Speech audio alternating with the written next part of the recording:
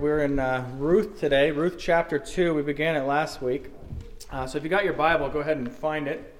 It's one of those books, again, it's not easy to find sometimes. It's the 8th book in the Bible. Genesis, Exodus, Leviticus, Numbers, Deuteronomy, Joshua, Judges, and then Ruth. So if you've got your Bible, find it. It'll be easier to follow along. There's kind of an extended passage we'll be looking at. So to catch you up, if you missed last week, if you were gone and traveling, whatever it might be, here's what was going on in chapter 1. It was absolutely tragic.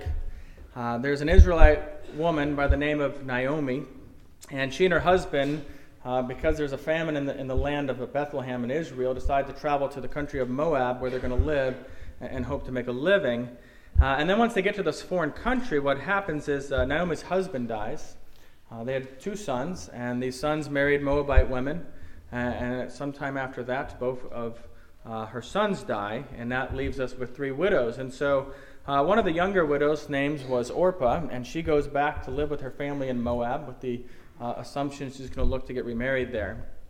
The oldest of the widows, Naomi, decides to go back to her homeland in Bethlehem, and the hope is that there is food there. It's back to her people, back to her God. And then there's Ruth. She's the other of the younger widows. This is Naomi's Moabite daughter-in-law, and as a widow, she decides to go with Ruth back to her homeland, and that means leaving her culture, leaving her family, and just going back to where Naomi's God is, or her family is. Naomi at this point is absolutely broken. As the chapter came to an end, you get this sense that Naomi just feels like God is out to get her, and nothing is going right. And truth is, God has given her little blessings that she's not really aware of. One of them is this daughter-in-law. Another one is the fact that the famine back in Bethlehem is actually lifted. There is food back there that she can go to. But as that chapter ends, Naomi is just emotionally crushed. She has hit rock bottom. So we're going to read chapter 2. This is one of those strange things you get caught up in figuring out. Do you read the whole chapter? And we're going to. It's 23 verses long. So if you've got your Bible, follow along with me if you want, or you can sit back, imagine a warm fire, and you just cozy up and listen to the story here. So Ruth chapter 2. Now, Naomi had a relative of her husband's, a worthy man of the clan of Elimelech, whose name was Boaz.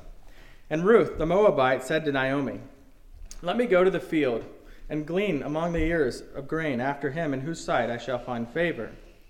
And she said to her, "Go, my daughter." So she set out and went and gleaned in the field after the reapers. And she happened to come to the part of the field that belonging to Boaz, who was of the clan of Elimelech. And behold, Boaz came from Bethlehem. And he said to the reapers, "The Lord be with you." And they answered, "The Lord bless you." Then Boaz said to the young man who was in charge of the reapers, "Whose young woman is this?" And the servant who was in charge of the reapers answered, "She is the Moabite woman who came back with Naomi from the country of Moab." She said, "Please let me glean and gather among the sheaves after the reapers." So she came, and she has continued from early morning until now, except for a short rest. Then Boaz said to Ruth, "Now listen, my daughter, do not go to glean in another field or leave this one, but keep close to my young women. Let your eyes be on the field that they are reaping, and go after them. Have I not charged the young men not to touch you? And when you are thirsty, go to the vessels and drink what the young men have drawn." Then she fell on her face, bowing to the ground, and said to them, "Why have I found favor in your eyes, that you shall take notice of me, since I am a foreigner?" But Boaz answered her, "All that you have done for your mother-in-law since the death of your husband has been fully told to me, and how you left your father and your mother and your native land and came to a people that you did not know before.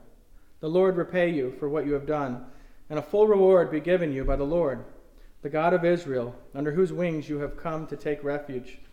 And then she said, "I have found favor in your eyes, my Lord, for you have comforted me and spoken kindly to your servant, though I am not one of your servants." And at mealtime Boaz said to her, "Come, here, and eat some bread, and dip your morsel in the wine."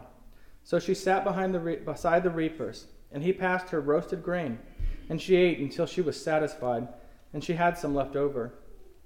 When she rose to glean, Boaz instructed his young men, saying, "Let her glean, even among the sheaves, and do not reproach her. And also pull out some from the bundles of her for her, and leave it for her to glean, and do not rebuke her. So she gleaned in the field until evening. Then she beat out what she had gleaned, and it was about an ephah of barley.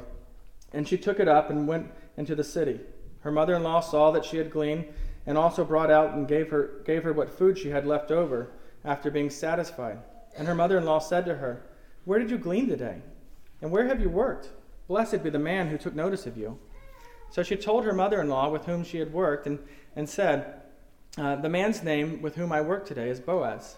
And Naomi said to her daughter-in-law, "May he be blessed by the Lord, whose kindness has not forsaken the living or the dead." Naomi also said to her, "The man is a close relative of ours, one of our redeemers." And Ruth the Moabite said, "Besides, he said to me, 'You shall keep close by my young men until they have finished all my harvest.'" And Naomi said to Ruth, her daughter-in-law, "It is good, my daughter, that you go out with his young women, lest in another field you be assaulted." So she kept close to the young women of Boaz, gleaning until the end of the barley and wheat harvest, and she lived with her mother-in-law. The grass withers and the flower fades. Let's pray. Lord, you are involved in so many areas of our lives that we simply fail to see or even acknowledge. May we rejoice at your kindness to Ruth and Naomi given through the hands of Boaz in this passage. Enlighten our minds this morning as we seek to understand this passage. May we grow in knowledge and maturity and in our faith today. It's in Jesus' name we pray. Amen. So most of our lives are routine and ordinary. We might not like it, but that's what most of our lives are. Waking up, getting dressed, heading to work, heading to school, whatever it might be. We find ourselves cooking a meal and then having to clean up the mess that's been left behind. And that's one of the things that I just love about this chapter is that there's no miracle of the feeding the 5,000 happening, and yet here are these two widows that get the food that they need and that receive the hope which they need. There's just a lot of normal stuff going on in this passage. The fields are being harvested. There are workers doing their jobs. There's this boss who comes with this greeting and employers who respond with a kind greeting. There's this first meeting between a man and a woman that gives this spark of hope, not just for her provision, but even for romance. And so I want us to look at a few of the specifics in this and really see what we can learn from this. First thing we see is that we meet this new character in the story, right? I mean, I call him a character, but he's real. He actually existed. If I were telling your story, I'd refer to you as a character as well. And his name is Boaz, and we're told that he is a worthy man. This is a phrase that really just means he was in a position of power and wealth in that culture. And then in verse 2, Ruth says that she expects to find favor from some field owner. She's not talking about Boaz yet. All she really means is that she's hopeful if she goes out, that she as a foreigner is going to be given permission to actually glean in the field of one of these people. Did you notice right from the start that Ruth actually takes the initiative here? Naomi didn't say, "Listen, you're young, get out there, work, do something." Rather, Ruth just decides one day that she's gonna get up. She's gonna go out and work and provide for the two of them. That's part of this devotion that Ruth has for Naomi, that she's willing to go and do this. And so she does. She walks outside the city and she gleans in this field.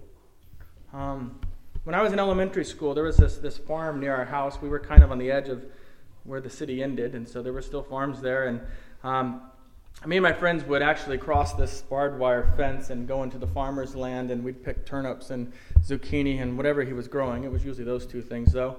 We didn't do anything with them besides throw them around at each other. And this sounds crazy to me as I tell you this, but when the farmer would see us, he would actually shoot at us with a salt gun. Not an assault gun, a gun that shot salt. I know it absolutely sounds crazy. I never got hit myself. None of my friends did, and actually broke the skin, and I guess the salt got in there and just stung like crazy. He said it hurt. Anyway, I know that sounds crazy. Keep in mind this was Texas in the 1980s, if that explains it any better to you. See, what we were doing in that moment was stealing from a farmer. That's why he shot at us. But in Israel, there's this law that's actually put in place to allow for something similar that's not stealing. You see, the law of God in the Scriptures provided a way for the field owners to provide for those who were in need, that were poor, that were struggling to make a living, to find food, things of that nature. And so the poor could actually pluck grain that grew in the corners of the fields. If this room were a field, it'd be on the edges and the corners, so that they could come after the main harvest. And they could also come after the main harvesters after they picked most of the things. And anything that was missed by the harvesters was free game. They could now pick that. It says in Leviticus 19:9 that when you reap the harvest of your land, you shall not reap your field right up to the edge, neither shall you gather the gleanings after you harvest.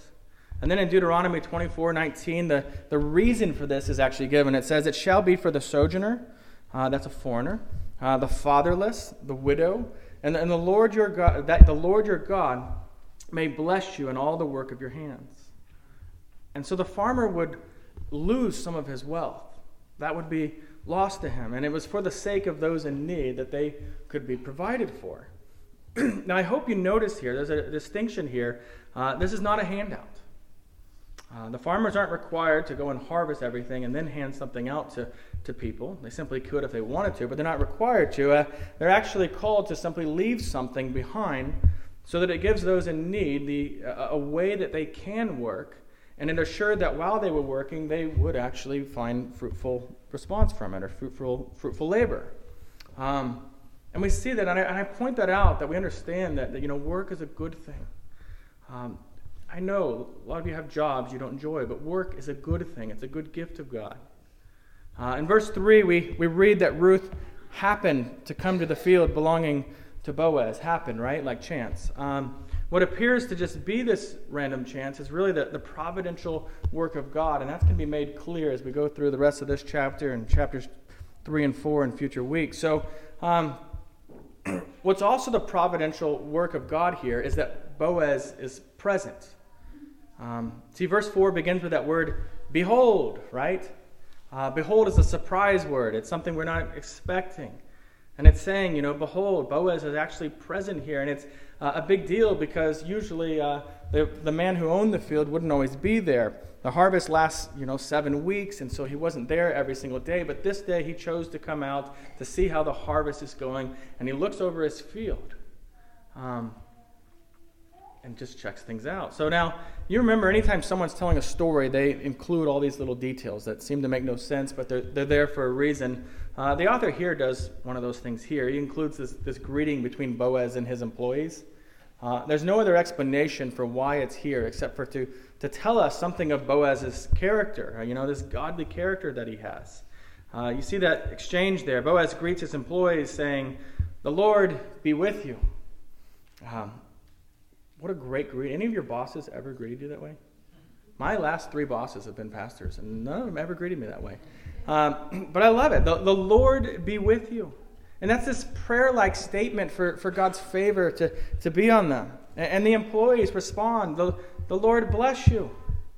They know that the work they're doing, that the harvest that they're doing, that it's this prayer that there would be a plentiful harvest for Boaz.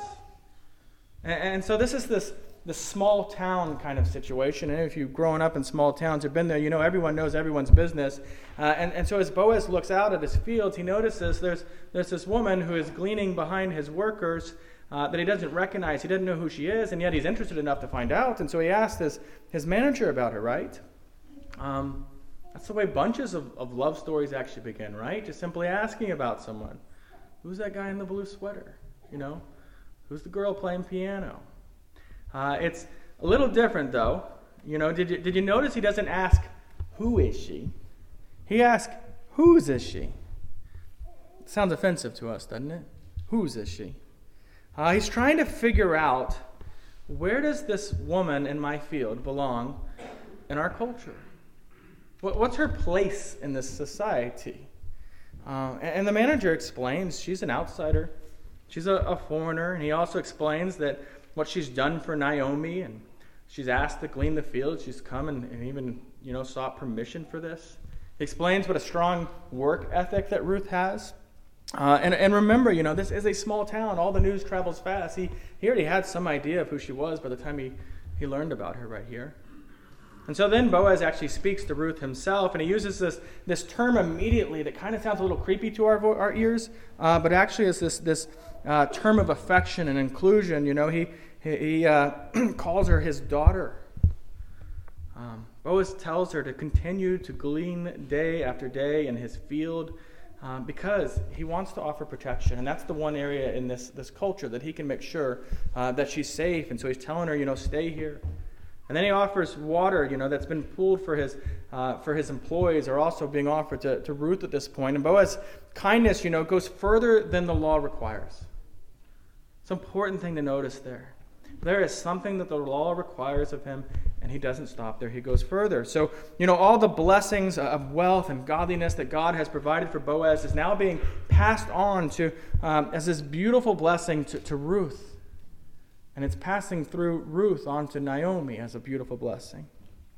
And so by verse 10, we see just how humble and grateful Ruth is. I don't know if you've noticed this in your life, proud people are not thankful people.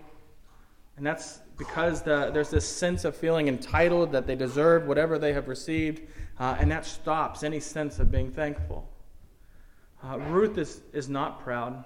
We don't see the actual words, thank you, come out of her mouth, but that's what she's communicating when she bows her face to the ground in that position of humility before him in response to this unexpected care. She didn't expect him to do it. There was no sense that he had to do this, and she recognized that. She can't even make sense out of this kindness. You can hear it when she asks that right there. She says, why? Why have I found favor in your eyes that you should take notice of me since I am a foreigner? What would you say in response to your generosity to someone? If they asked you that question. Why have I found favor in your eyes? Why have you done this for me? You ever think about that? No one ever really asked that, do they? But because you needed help, or no reason at all. It's unconditional. Something of that nature. I think that's the way I would probably instinctively go, but I think that's why I'm so surprised when you look at this. He gives a real answer. I'll tell you why. Verse 11, he says it's because of what you've done for Naomi and because of the way you have left your family and you've come here. He gives a reason, which leads you to wonder, does that mean that Ruth has earned this kindness? Has she earned this grace from him, this care? Not at all. And that's not what Boaz wishes to convey here. It's not what the author wishes to convey. Let me try to explain this. Verse 12, Boaz says, "The Lord repay you for what you have done, and a full reward be given to you by the Lord, the God of Israel, under whose wings you have come to take refuge." So first of all, the first thing we see here is that it's really God who is showing this grace. Boaz is merely the vessel by which God is showing this kindness to her, the way that God is doing it. And then the last phrase of that verse is this beautiful image of God. God like a big, strong bird, right? Something like an eagle. And Ruth like a baby bird who, in weakness here, is seeking refuge, seeking protection under those mighty wings of God. And so then the repaying and the reward that verse 12 says is given by the Lord to Ruth as a result of her having sought refuge under the wings of God.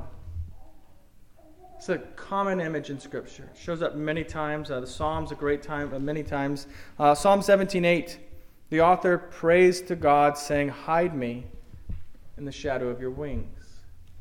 Psalm 57:1, he prays, "Be merciful to me, O God, be merciful to me, for my soul takes refuge in you. In the shadow of your wings I will take refuge till the storms of destruction pass by." See, Ruth is taking refuge in God, and it's seen in the way that she has followed Naomi in faith, away from her land, following Naomi to her people, and most importantly, following Naomi to her God, the one true God who she's now looking to actually provide for her. And so there is a condition in this, and I know anytime you hear a condition in Scripture, it creeps you out. It scares us. We're wary of that sort of thing. But understand that the condition here is not that she perform. The condition's not that she do some work, that she stay, some expectation that she hit. It's simply that she seek refuge in God and not in some other means. So Ruth's not earning anything. Rather, she's honored both Boaz and to a much greater extent, she's honored God by humbly confessing her need of others' kindness and generosity. And in this way, her weakness shows the strength of God. That's not the only place we've seen this, right? In our lives, we too display God's strength when we seek our refuge in Him. When we do so by prayer. When we do so by faithfully trusting God to provide what we need. And the other side is, I want you to consider this from the angle of Boaz as well, because we live in the world where we could be Boaz or Ruth, right? You ever found yourself in a position where you were the actual answer to somebody's prayer? It's not the kind of thing you go around telling people, I hope. But it is a wonderful thing if you've ever seen it. Listen, the way God answers this in this passage here is wonderful because, like I mentioned before, it's not some miracle, right? Ruth didn't have a bucket of leaves and it all turned to gold or something like that. It's rather through this very ordinary interaction of Boaz meeting her, being moved to help her, to want to help her. That's something in our lives that we probably do too little, just having our eyes looking out to our people that God has blessed us so that we might be a blessing to them as well. Life has been so hard for this poor woman. She's lost everyone she knows, lost any sense of provision for her. She's in this foreign land where she feels like an outsider, and here she responds with this gratefulness for how Boaz has comforted her and spoken kindly to her. At lunchtime, the two of them have their first date, right? Group date. She eats bread and wine, roasted grain with Boaz and his servants. It's not really a date. They're just talking. But it says that Ruth ate until she was satisfied. We just read over that, right? She was sad, she was full, and she moved on. I think it's easy to forget that is a big deal in that era. You and I, we're satisfied 3 times a day with our food, sometimes 4 or 5, right? Taco Bell's the 4th meal. So we're satisfied more than we're not. It's a weird thing. You'll be hungry before you get home today, but there's plenty of food. But this is a rare thing for them.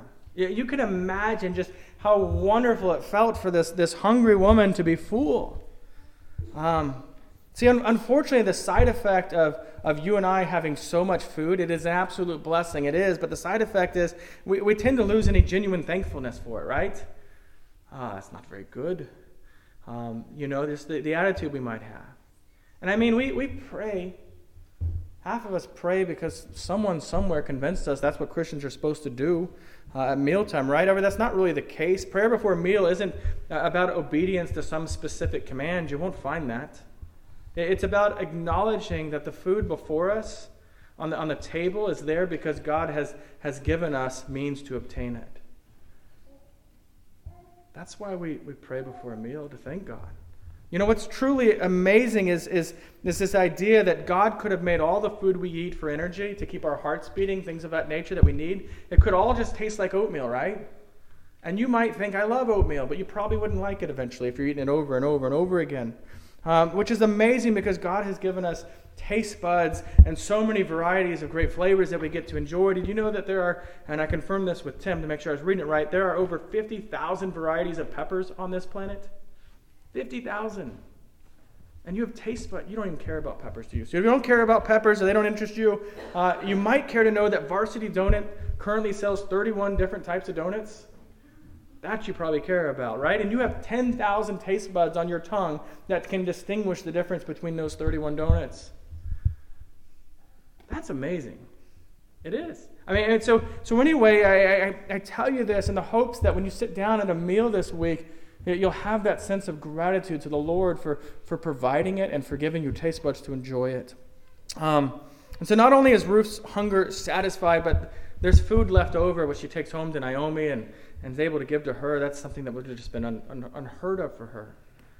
Boaz continues to go beyond the law's requirement in his kindness to her, telling her that she can glean the sheaves.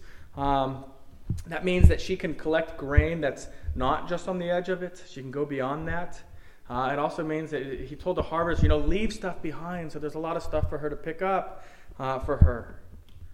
And so after a hard day's work, she goes home and she has an ephah. I think I'm pronouncing that right. An ephah of barley. Ephah of barley, that's a lot. You know those huge bags of dog food you can pick up? Cats are easier, they don't eat so much. But those huge bags, that's kind of what we're talking about. So you can imagine this woman carrying this huge bag home, and Naomi seeing this and just thinking, where have you been? And because the abundance is so huge that she's interested, where have you been? Where have you gleaned? Where did you get this? It's like if you're at the grocery store and you told your kids, you find any coins on the floor, you can keep it, and they go wander off. And, if they came back with $40 and dimes and quarters and stuff, you'd start to wonder, where have you been? Where did you get these? Who did you rob? That's kind of the idea here. She is just shocked by how much food Ruth has come home with. So I remember I told you at the beginning, you saw last week just how broken and bitter Naomi was at the end of chapter 1. This feeling that God has just crushed her. And did you hear her response to the simple kindness? Naomi says of Boaz, "May he be blessed by the Lord, whose kindness has not forsaken the living or the dead." There's actually a lot in that statement. And in 1983, I was 5 years old, so born in 1978. And I lived in Houston, and this hurricane came through town, Hurricane Alicia. It's very memorable to me. I don't know if everyone remembers this one, huge hurricane. And admittedly, my memories are vague, but I can remember us as a family camping in the living room. It was daytime, but it was dark outside, like it was nighttime. And there was no power. And the storm raging was terrifying. A tree got knocked down, a huge oak tree in our yard. And in the lightning, you could see that. And it was just terrifying. I'll never forget the moment when we could see through the windows just sun again. The first little bit of sunlight, of ray of sunlight showing up, and that feeling, okay, the storm is over, we're going to be okay. There was hope there, Even as a kid, I can remember that. Naomi is seeing that very first ray of hope, and with it, her bitterness begins to melt away.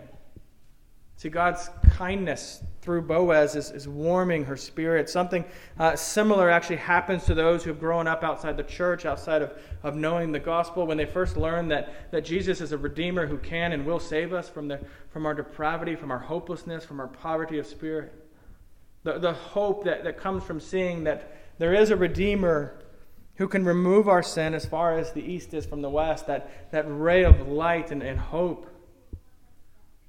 And so here we see Naomi's attitude begin to change with this hope. You hear it when she says this, kindness has not forsaken the living or the dead.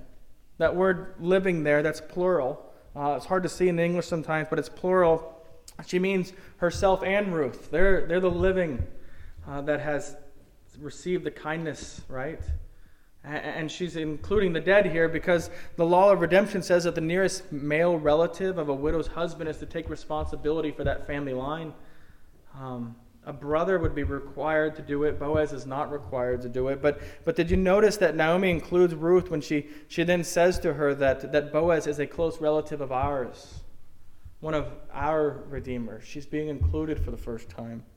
That term Redeemer means that Boaz is indeed someone who can carry the family line, and though he's under no obligation to do so, since he's not a brother, but rather just a close relative. So there are a few things in this chapter for us to notice. First of all, everyone in this culture saw Ruth as a foreigner, an outsider. And what's amazing is that Ruth has nothing to offer Boaz financially or socially, and yet he has poured out this kindness to this poor girl in this strange land. Let me encourage you, because we don't naturally do this. It takes an actual intentional training of our eyes to look around and see those who are in need of our kindness, especially to see those who can offer us nothing in return. Train your eyes to look for that in the culture we live, in your circle of influence. Jesus encourages something very similar when in Luke 14:13 and 14, he said, when you give a feast, invite the poor, the crippled, the lame, the blind, and you will be blessed because they cannot repay you. Second thing we see, or we need to see, is that the system in place was actually a blessing to God. This idea of gleaning, right? Farmers were told that they had to leave a little grain behind, and then Boaz goes beyond what is required there to be even a greater blessing, to leave a lot for her.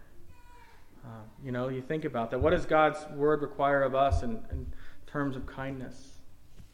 Hospitality. I've heard a number of you inviting people into your homes for Thanksgiving. I love hearing those stories. Calls for us to pray for others, not just our friends, even our enemies. We're told in Ephesians 4:28 to work so that we have something to share with those in need. Ian Duguid said of this passage, Boaz was not concerned simply with the obligations of the law. He had a heart that had been touched by God's covenant faithfulness, and it overflowed in covenant faithfulness to those around him. As God has loved us and provided for us and shown generosity to us in our great need, may we offer and show and pour out on others generously, providing for those in need. Okay, so what Ruth needs is a redeemer, right? And this is one of those things I told you before. You kind of just have to accept the way the culture was at times. And when it says a redeemer, they're saying that what she needs is someone to provide for her, someone to give her a future. And in that culture, that meant she needed a husband. But she and Naomi also need more than a mere redeemer who can provide, or a mere man who can provide safety and food. What these two women need was a true and eternal redeemer. Someone who could save them from their sin. And God will provide that. And the irony is he's doing it even in this process, which we'll see by the end of this book. God will provide for them the ultimate redeemer as well. See, at this time in history, the redeemer was a future promise that they were trusting in, right? That God would provide that. In our day, in our place, it's a promise that God has fulfilled as we look to Jesus Christ, who saves us from our sin, if we're looking to him with our faith. So today, if you know that Christ is your Redeemer, right? If you know that, find rest in that. I mean, even this Advent season, as we dwell on the fact that Christ has come and dwelt among men as God, find rest in that. As we partake in the Lord's Supper today, find rest in what Christ is for you. Not what you've done for him, but what he is for you. And rest in that. Find joy in that gift. And if you don't know Christ as your Redeemer, it's a simple call to look to Jesus. Look to Jesus, where you will find the one and only Redeemer you need, who is prepared to redeem you. Let's pray.